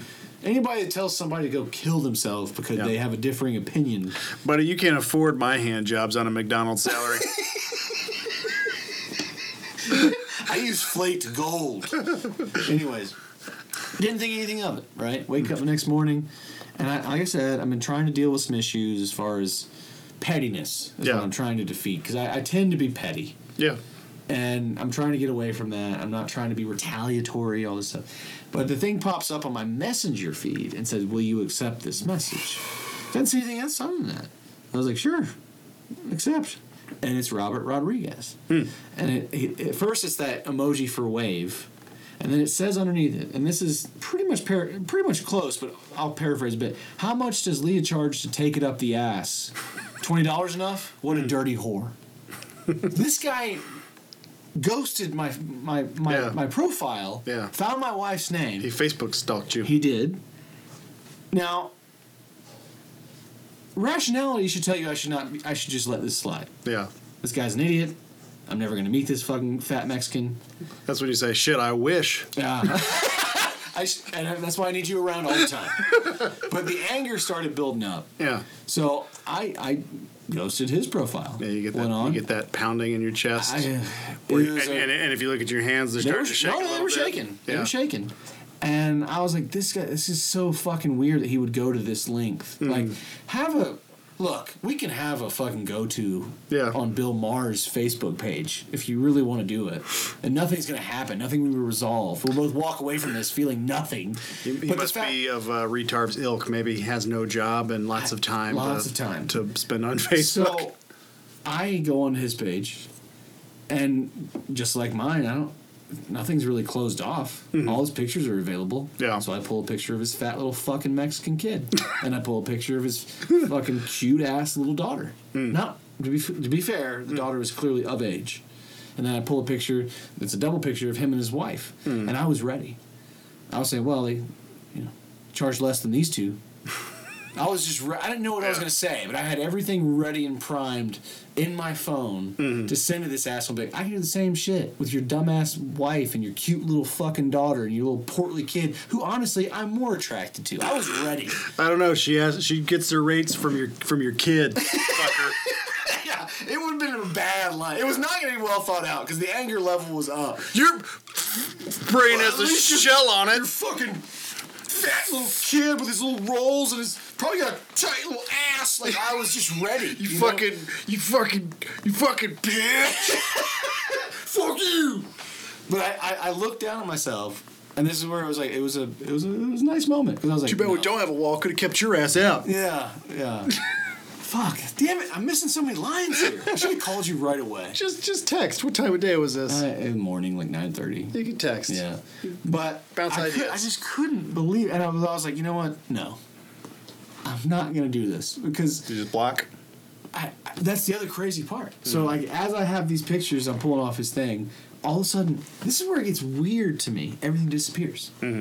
The messenger goes away. I didn't do anything. Yeah. The messenger disappears. I go to the night before his comments on Bill Maher's page. They're gone. Yeah. The only person that could have done that is someone who has admin access. Yeah. Or it would have had to been like really bad.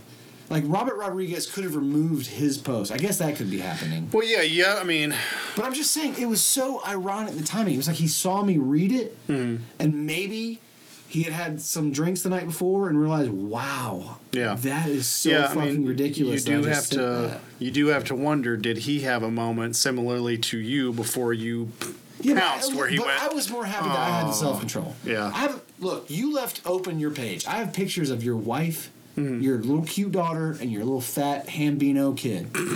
And I was ready. The new quarter pounder is really good. It is good. But I was fucking ready, GV. And I just said, nope. If I engage in this anymore, the anger, it's nothing about this will affect this dude. Yeah. It's only going to affect me. Nobody wins. Nobody wins this shit. But it was just, it was a sign to me that it's time to kind of disengage a little bit. Yeah. Because I haven't even been doing it that much. But the one time I do, this guy ghosts my page, uses my wife's name to say, how much does she charge to take it in the ass? $20? What a whore. I wish. Damn it. I really do wish I could have done that. Shit, Robert, I wish. How much does your wife charge? Is $20 the average? Cost of living is different where you are than where I am. Do we multiply it by 3? But it was just so I had a similar disgusting. feeling the night that I finally cut off Retarv. He, it was unlike him because he was always irritatingly polite in his retorts, even when Almost he was too much. Yeah, it was like dealing with somebody with Asperger's, like the UPS guy. It's just like, fuck, man, say shit or something. And I remember when he called me a jackass. My first thought was, this is unlike him, but You had pushed him. but he had the way in the sense that the fact that he had gotten direct and insulting, and just how much I fucking hated him. At that point. It gave me the handshakes. I was Yeah. like, you motherfucker. Yeah. And I didn't exercise the restraint you did. I wrote that long thing calling him a jobless cunt.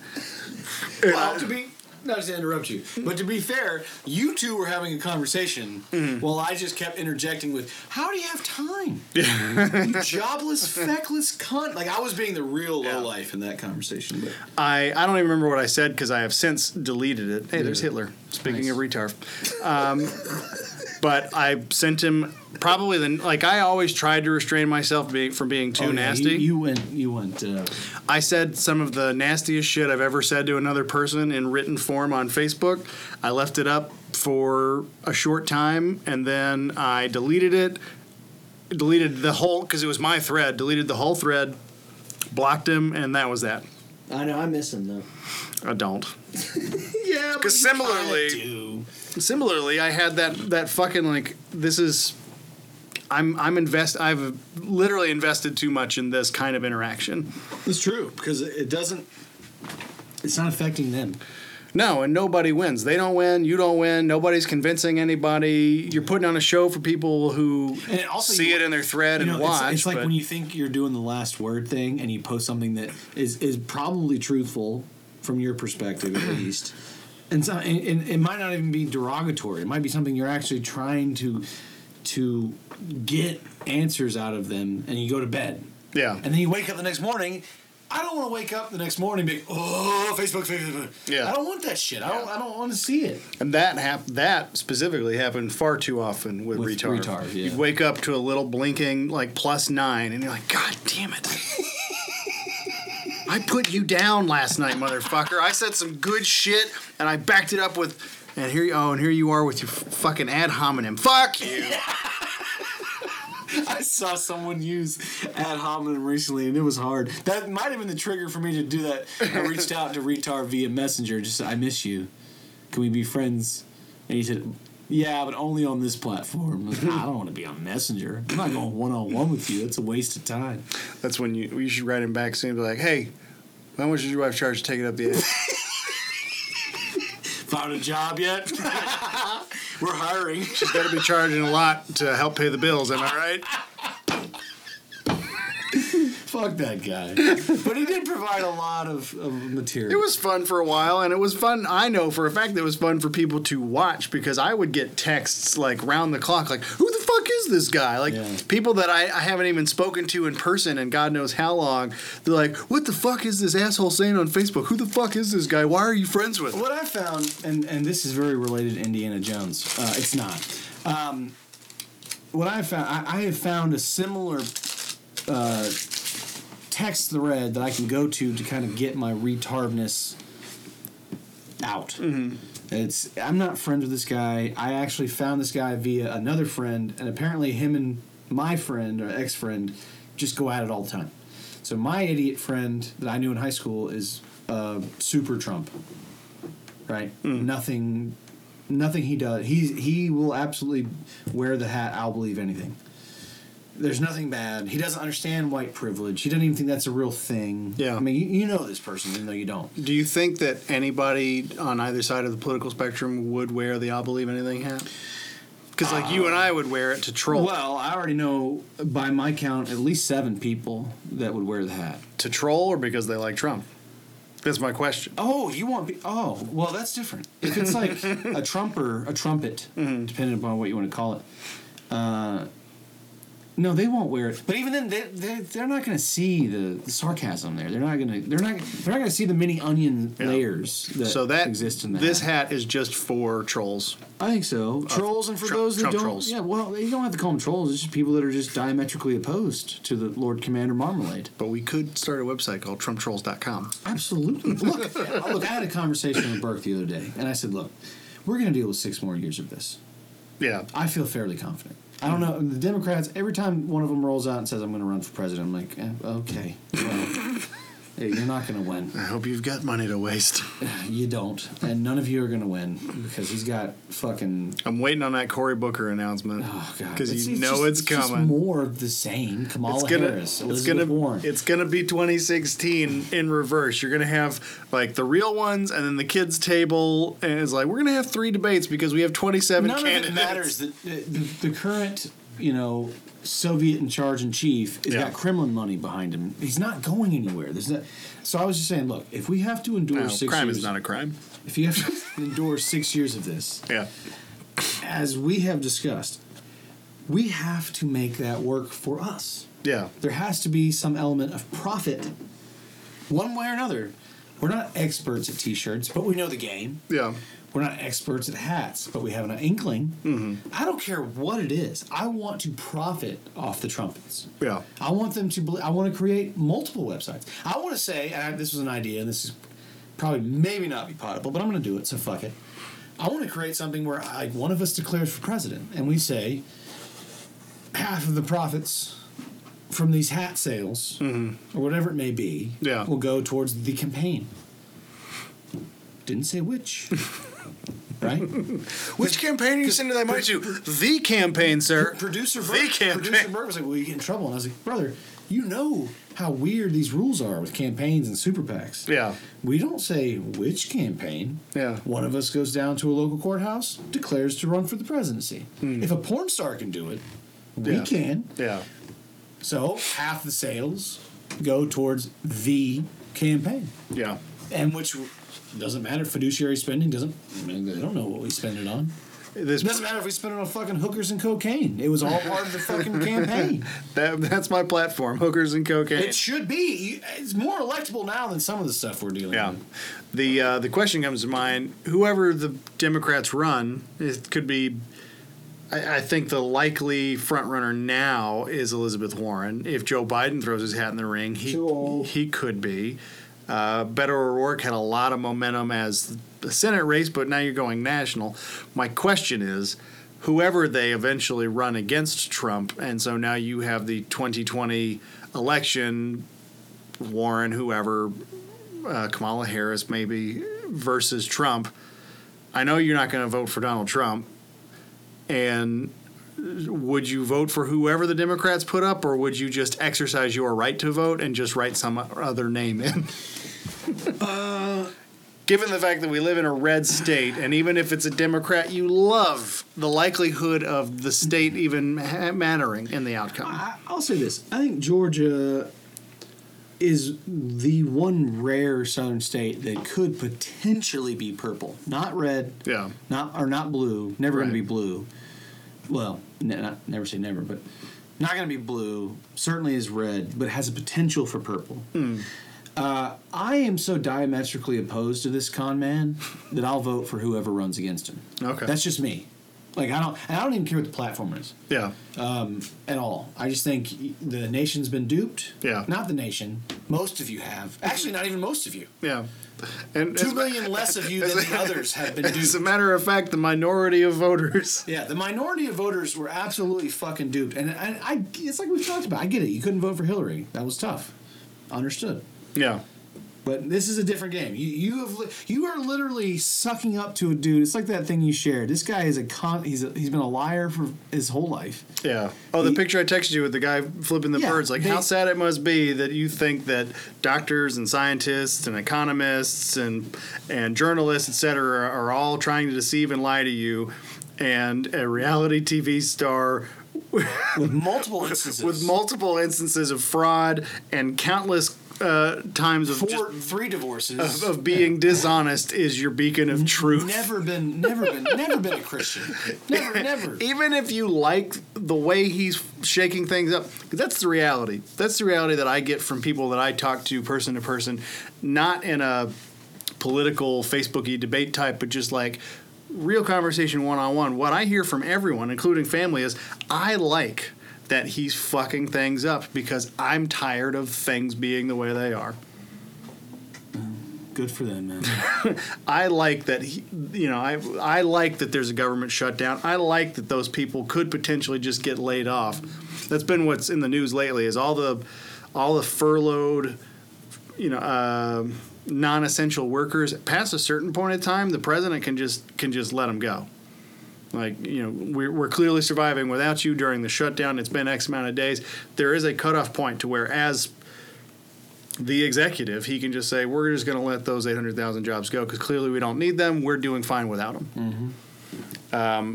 There are people who like that, the idea of just downsizing the federal government, even when it means employees like the TSA. It's like, I posed this question the other day, I think to my dad. I said, all during Obama's presidency, you heard this far-right conspiracy that he was a secret Muslim trying to destroy America from within. And yet somehow we survived all that and we're still America. How much more proof do you need that Trump might be a Russian agent trying to destroy America than the fact that he's owning the shutdown and the fact that Rudy Giuliani went from there's no collusion to I never said there's no collusion to collusion's not a crime to crime's not a crime?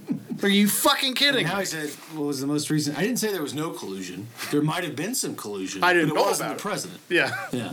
I mean, I don't know about everybody in the campaign. I just... How do you go from being America's mayor to such a turd? Well, he was... That's the thing. During the... Talk about riding the coattails of 9/11. No, he always did. That's his thing. I don't know if you saw that last week tonight where they profiled Giuliani. Mm-hmm. But that's the only thing he ever did. Yeah. Was react to 9/11, and because we were all so shell-shocked, it worked. Giuliani. They made a made-for-TV movie with James Woods as Rudolph Giuliani. Yeah, I remember. And they made him out to be an absolute fucking hero. Yeah. But during the presidential campaign, which he didn't get a single quarter of a % of the vote. Well, you can't vote for a vampire. So he was running. So the guy, yeah, that too. But Joe Biden was also running at the time. Mm-hmm. This was years ago. And he was saying, all you ever hear from him is 9/11, 9/11, 9/11. Like, what are we going to start talking about issues? At some point, you start. If you want to be president, you don't just go up on stage and say 9/11. Last I checked, Rudy, you didn't get in front of the plane. Yeah. He's a fucking joke. He's just a fucking. He's that crazy uncle at the Thanksgiving table. He does seem more and more kooky as time goes on. It's like when they talk about and I hate that it's gone this way. This could be a shitty episode. But when they talk about Cohen, and all Giuliani can say is he's a fucking liar. He didn't say fucking, but he says he's a liar. Well, he wants to. He's a dirtbag. You can't trust him. Like, so you're Trump's lawyer now, saying that Trump lawyer is a liar. Yeah, where do you think this is going, Rudy? Irony is lost on these people. Speaking of 9/11, I'm going to bring it back to the beginning of the show. I was said on the radio the other day, I think Von Hessler said it, Tom Brady joined the NFL in 2001. Mm-hmm. He's been a quarter. How old is Goff? Like 24? Yeah, 24. Sounds right. So he was born in. So he was a little kid. That if he's 24, he would have been born in 1994. Yeah, 6, right? If he's 24, he would have been 6 when the towers came down. 6 or 7, depending on when he was born. Point being, like my impulse in any game where it's not my team is I always pull for the underdog. I have adopted the Rams as my team for this particular season, and I might just make that my thing because the Falcons are just depressingly boring to watch. I mean, if they ever got to the playoffs, obviously I'd pull for them. But case in point, I've watched several Rams games this year. When people say, "Why do you say the Falcons are boring?" I'm like, the fucking Rams punt faked. Like, when do you who does that? You never see that. Yeah. That shit's fun. That's fun to watch, especially if you're someone like me who doesn't know all the technical rules, who isn't super interested or invested. Sure. When you watch somebody on 4th down take a major risk and do something like that, that's exciting football. But regardless, put all that aside, this upcoming Super Bowl, you have how many Super Bowl rings? Tom Brady, who's been in the league now since 9/11. and Bill Belichick, who is considered probably the best coach in the league, or certainly the one who knows how to very good coach and also an equally adept cheater. Yeah, well, and someone who knows how to call an audible at halftime, when shit ain't working, versus a guy who's my age in his second year as a head coach from here, which is kind of cool. I didn't realize it was Academy. I didn't realize it was a homecoming for him as well as the Georgia players. And probably one of the youngest quarterbacks in the league who was a little kid when Tom Brady joined. Yeah. It's like, talk about an underdog, What's funny about that is the Patriots are the underdog. The money line. Statistically? The money line in Vegas Really? says the Patriots are the underdog. That was going to be my next question. I don't know if you bet on NFL games or if you would or have, but I certainly have. who do you bet on and how much do you bet? Patriots. All the money. until Tom Brady's gone, until Bill Belichick's gone, you have to imagine this is the third straight Super Bowl they've been in. They weren't in last year. Yeah, they were. They lost last year to the Eagles. Oh, that's right. This is their third straight Super Bowl. I meant to say this earlier. We were shitting on how shitty Saints fans are, but I think everyone can agree there's nothing worse than a Philadelphia Eagles fan. I mean, they're bad. They throw those are garbage people. It's just garbage people. They riot when they win. They set shit on fire when they win. I have a buddy that lives up there. And he's lifelong Philadelphia. He's taught me all the lingo. They are not American. I know. People from Philadelphia are not American. They are Philadelphians, and they need to be recognized as that. I love when Dennis does a Philadelphia accent in a few episodes of Sunny. The way he goes into that. Well, the big thing up there in Philadelphia is the word John, Jawn. Look at this fucking John. They say it's synonym for everything. It could be a verb. It could be a noun. It could be anything. It's like, look at this fucking John. I'm going to go up to the John across the street, get a sandwich at the Wawa. Yeah. John is everything. So I've learned this language. Yeah. But they did, several years ago, I don't remember who made the fucking robot, but there was a robot traversing the United States. Walking on interstates. I mean, it was like people would follow it and they would Instagram it and say, I saw this. The thing had a name, but I can't remember. Yeah. But it was literally just a robot walking across the country. 3,000 miles. Gets to Philly.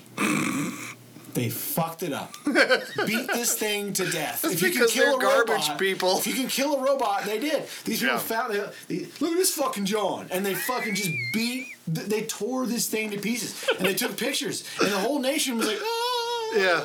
The rest of the country was in on. Fucking Philadelphians were like, hey, let's break some shit. Let's break some shit, motherfucker. But I told my buddy when they won the Super Bowl last year, I was like, are you going to be okay? He's like, yeah, as long as we win. And they did. Yeah. If we lose, this could... I live in a bad part of town. This could go sideways on me. But he's like, these are people that threw fucking snowballs at Santa Claus. These are people in the stadium. These are people that pelted the players with batteries. Not just you don't assault a player. Assault them with booze. Yeah.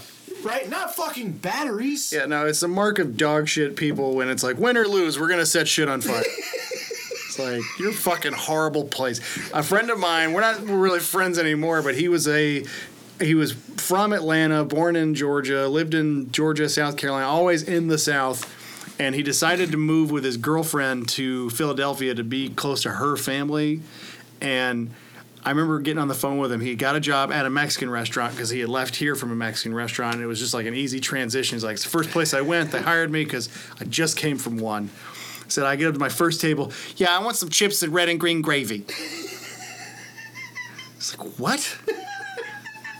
Yeah, chips with red and green gravy. Christmas. What the fuck are you talking about? Yeah. Like, he's like, I eventually figured out they wanted salsa. Yeah. It's like, what the fuck kind of weird? They wanted Verde and they wanted Roja. It's like, what fucking, like, how far removed from Mexico is Philadelphia to where it's like, it's gravy.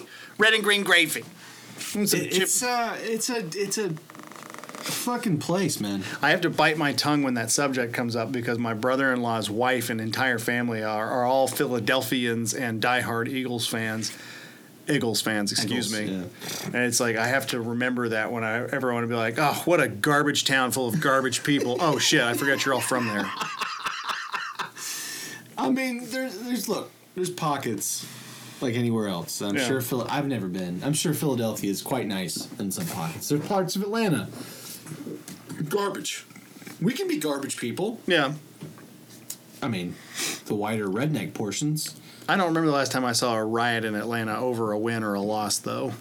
Yeah, I mean, we blew a 28-3 lead and didn't burn anything. I mean, Freaknik was kind of shitty for the people who got stuck in Man, traffic. No, let me tell you, I got stuck in that traffic. I know, you told me the story. Probably on the podcast. Maybe, but Freaknik was awesome. Yeah. It was all, especially in retrospect. Can you imagine, it only could have existed in the time period that it did. And for those listening who don't know what we're talking about, let's provide some context. In the early 90s, it was about it. It was about a 5-year period, right? Yeah. A little bit more, a little bit less. Well, you had a Freaknik 95 shirt. I did. So I was going to say, I think it was like early 90s and might have gone to like 97-ish before it kind of petered out. And then they moved it to Florida, but it was never the same. Mm-hmm. But Freaknik in Atlanta was every historically black college, and it really got more than that. Became high schoolers and became really just a fucking free-for-all. Yeah, but it was predicated... A black community free-for-all. It was predicated, though, on spring break for the historically black colleges. Mm-hmm. So Spelman, Morehouse, you name it, they would all pour in, and Alcorn State, Grambling, they would all pour in to Atlanta. And it was... You know what was beautiful about it? It was that it was peaceful. It was a little bit crazy because they would clog the streets and they would be sitting on their cars and they'd be playing their music. But ask yourself this. Could that happen now? Well, no. Not without... Absolutely not. Not without somebody immediately thinking it's a terrorist attack. Right. That's what I'm saying. It could only have existed in its time and place that it did. Because if all the historically black colleges, all the historically black high schools, if all... And it really... I remember being stuck in that traffic and seeing, I'll be honest, look of not fear, but something close to concern. Concern on my grandfather's face. Yeah. How am I going to get out of this? Well, I was going to say... Now, what he was thinking in his head was probably far different. Yeah, I know. No, I know your grandfather. Yeah. What I was going to say, if you're unfortunate enough to just be trying to get home and all of a sudden the light's green, but you're not moving... And people are just getting out of their cars around you, and shaking ass, and music's getting loud, there's champagne getting thrown around, whatever the fuck's going on. Was there even drinking involved in free? It has to have been. Of course. Yeah. You have a moment in your car, assuming you're an alone adult, like you're not there with your kids in the back seat. White. Yeah, I can imagine, if you were in your car and you have your 2-year-old and newborn in the back seat. Yeah, the consternation would be incredible. You'd be beyond pissed. You'd be like, I have a gun under my seat and I'm going to start shooting random people and I'm going to go to jail for life just so my kids don't have to sit here for the next 6 hours. But if you're a 20-something, a 30-something, even I'll take it up to 40, 50, 60-year-old just dude trying to get home in a commute, you have a moment to decide, I can sit here and be furious and think racially discriminate things. Right. Or join it. I can get outside, I can turn my car off, shut the door, get out, and find somebody with some alcohol to share and just enjoy this however long it lasts. And that's exactly what I was going to say. And I know that sounds... It's very easy to say that from our studio here. Yeah. But at the end of the day, when we were in that Freaknik crowd, you weren't going anywhere. Yeah. It wasn't like you could pop a right with, your GPS, which didn't exist. Right. You weren't going anywhere. Yeah. Now, I remember... You're like Seinfeld at the Puerto Rican Day Parade. Right. You're not moving. I was fascinated. Yeah. Because this was like a throng of people that I had never seen. Yeah. But it was all very happy. It wasn't like there was fighting in the streets. This was just happy spring break kids that came to Atlanta for Freaknik. Yeah. And they were having a blast. And I remember distinctly the sounds of it. You heard Outkast, Goody Mob. I mean, you were hearing Atlanta music, Southern hip hop, just pouring out of every car. Of course, there were some girls, shaking the ass. Yeah. Off in a 67 Impala. There was all these things. But it was, to your point, if you're going to be stuck in it and you're just a white guy, embrace that shit. Yeah. Because you're not going to get this opportunity again. Yeah. You're looking at a bunch of people that are not like you, but are openly and happily ready to share with you. Yeah. And, I don't know, not teach you, but Sure.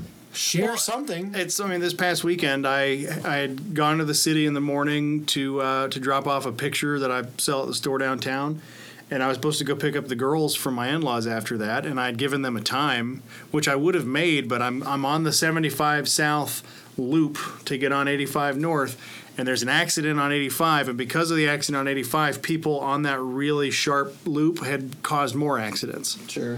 And I'm already there. I can't get in the HOV lane. Even if I did want to and risk the ticket, all I'm going to do is end up on the southbound highway where I'll turn around and then sit in the traffic anyways to go north from a farther point down. Yeah. It's like I can do nothing.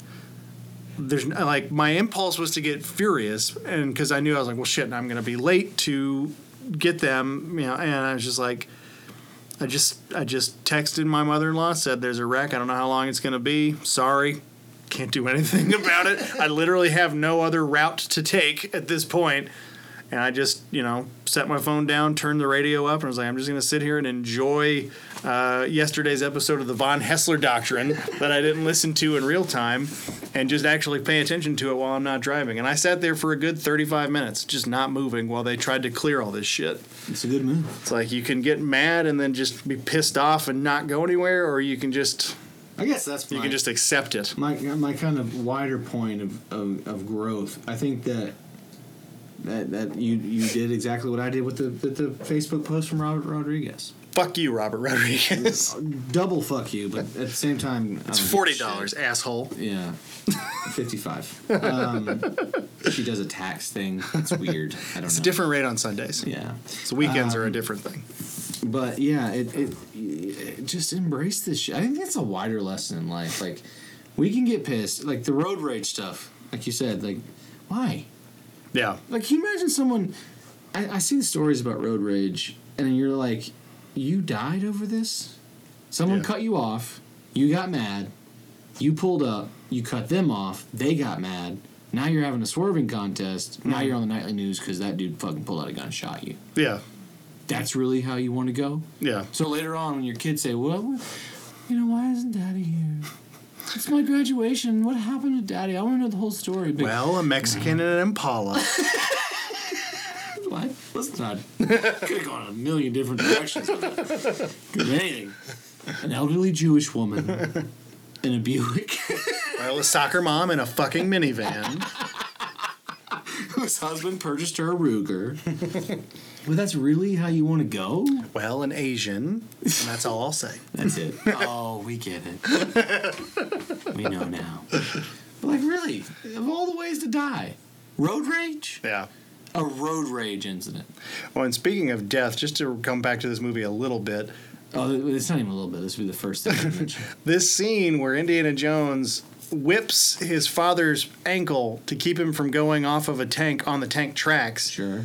The tank tracks, those are big, metal, heavy gauge chunks, and Sean Connery's just laying on them like a treadmill, and he's frozen in place by a whip. Sure. His back and butt and legs and would be mutilated. I mean, if you want to do this, every movie. And also, punch sounds don't make that kind of noise. The Foley artists have got this all wrong. That is not what a punch sounds like. I love this guy's face when you can actually see him there. Yeah. It's such a great shot. Yeah, he gets pretty. He gets mangled. Like forget bodily injury. His suit doesn't even really appear to be damaged from tank tracks. You would think there would be some tearing. From the tank tracks, yeah, for sure. I don't know. It's just that moment has always kind of been like, all right, you have to suspend. When we watched this last reality, night, I told Leah, I'm really depressed. I don't have a son. You don't either. I'm not like one of those dads that like, I have to have a son. For my legacy to be complete. If you're gonna skew this into like to share films with, let me tell you, my 2-year-old, surprisingly last night, she grabs the remote. And she knows how to navigate it a little bit. Or actually, no, this isn't what she did. She goes down to the mess of DVDs. I organize them nicely about once a month, and they destroy them soon after, and then they just are in a haphazard pile. She grabs Guardians of the Galaxy and brings it over. She's like, I want to watch this. I was like, really? She's like, yes. And I didn't want to put the Blu-ray player together to set it all up because it's disconnected. But I knew Guardians 2 was on Netflix. So I pulled it up and I showed her the screen. I was like, you want to watch that? And she goes, yes. And I put it on and she just sat there with her hands on her lap and just watched it and just locked in. It wasn't about the sentimentality of being able to sit there with my daughters, sons, whatever, and watch this movie. It was much more simple, actually. I just want to name a boy Indiana. And Leah won't allow it. Well, It's such a pretty name. Indiana. yeah. I know it's a state. I get that. But Indiana. Think about how pretty that is. Say it yourself. Even if you're Well, listening on that to the note, you podcast could right name now. a girl Indiana. You could, but she won't let me do that either. And, so she's and you'd settled be on- setting her up for a great career as a stripper. Oh, for sure. Her and Cinnamon are going to be the real headliners. What's your name? Indiana. What's your real name? Indiana. Plus, it doesn't sound good. I mean, I get it. Indiana Martin. Indiana Martin does not sound good. It just doesn't sound good. But we settled on a dog. I can have a dog named Indiana. Because I just really want to be able to call it Indy. That's all you want. That's really all I want. But I do love Indiana. Well, and the trouble in the South, you call something Indy, people are going to think, oh, you must love racing. That or Indian, like shortened it. Yeah. And you're racist. Indian would be a cool dog name. Is it? Could be. I guess. I'm not here to argue it. We're taking a vowel off of your name. That's all we're doing. Indian. Indian. Cherokee. Indian. Sequoia Martin. Like that. Yeah. Hopefully. All the tribes. It'll be a small person. Pawnee. That'd be funny if you named your kid Sequoia and they had like a rare case of dwarfism. Should have named you Dogwood. Should have named you Japanese Maple. This is my son, Bonsai. Piece of shit. Should have named you Bamboo. I was hoping you'd be an NFL linebacker. Jesus. Well, we'll wrap it up. Not even with that. close. Oh, this has been interesting. Yeah, I mean this is a standard show. We've had our laughs. We've had our laughs. It's a standard show. Barely mentioned the film. That's what it sucks, is that it makes total sense, though, that we would choose one of my all-time favorite films and literally not discuss it at all. We discussed And we his didn't even clothing. finish it yet. It's almost It's done. still running. Well, they got to do this. To me, this is the stretch where I always really liked it as a kid because it's when they have all the shit that they got to accomplish to get to the Grail. Well, yeah. And then there's a knight who apparently is just immortal. Well, yeah, he drank from the cup. He's just The Holy back Grail. there, like. I get that he's immortal because he drank from the cup. Every day. Oh, he drinks from it every day. Yeah. So he doesn't need food. No, he's got the... Once you're immortal, but he's drinking from the cup. All right. So the real question Yeah, he's definitely pulled a few out. is he tugging about in the Grail I knew room? where you were going. I don't think he's tugging it into the Grail. That seems a bit sacrilegious, but he's definitely tugging one out. That's his own personal little game when somebody makes it back there. It's like, yes, there's a challenge to find the real Grail, but also if you choose the turquoise one, you're going to get a little something extra. A little something special. It's just like, does he ever have to pee? Does he ever have to take a dump? It would be interesting if, like, people are actually searching for the Holy Grail. Like, it's findable. Right. Like, I promise you that shit is long ago cracked and dead and in the dirt. Yeah, no. If there ever even was a Grail, I think there probably was. I think there's enough historical, empirical evidence to say that there was a chalice that caught the blood of Christ. Okay. Now, that shit ended up in a pawn shop dude, and sold on I consignment. can just, hey, I have the chalice. It caught the blood of Christ. How much? I give That you. was- It's like you imagine like a 2,000 years ago Jerusalem Pawn Stars, like Chumlee's back. Yeah, no, we're talking like it's 200 AD and somebody's like, hey, I want to buy this cool looking cup for my kid to drink breakfast cereal out of. And then at some point, somebody runs it in the dishwasher, which you're not supposed to do, and it gets a little chipped and damaged. It's like, well, throw that piece of shit away. Yeah. It didn't last long. Be interesting though. What do you think? I mean, It's like the Ark of the Covenant. Where's that? well, if you watch the Crystal Skull, it's locked away. I honestly believe that's more likely to be true. Now, isn't I seem to remember the Grail in this movie is just like a shitty looking little wooden cup. That's his point. So when they get there, and we'll finish and we'll wrap this up because we're not going to get there. This guy, Donovan, who's the bad guy, the Nazi sympathizer, who's actually American, when he looks for the Grail, he thinks grandeur, right? Right. He thinks it's going to be the most bedazzled gene cup. Bedazzled jeans. Yeah, we need to bring that back.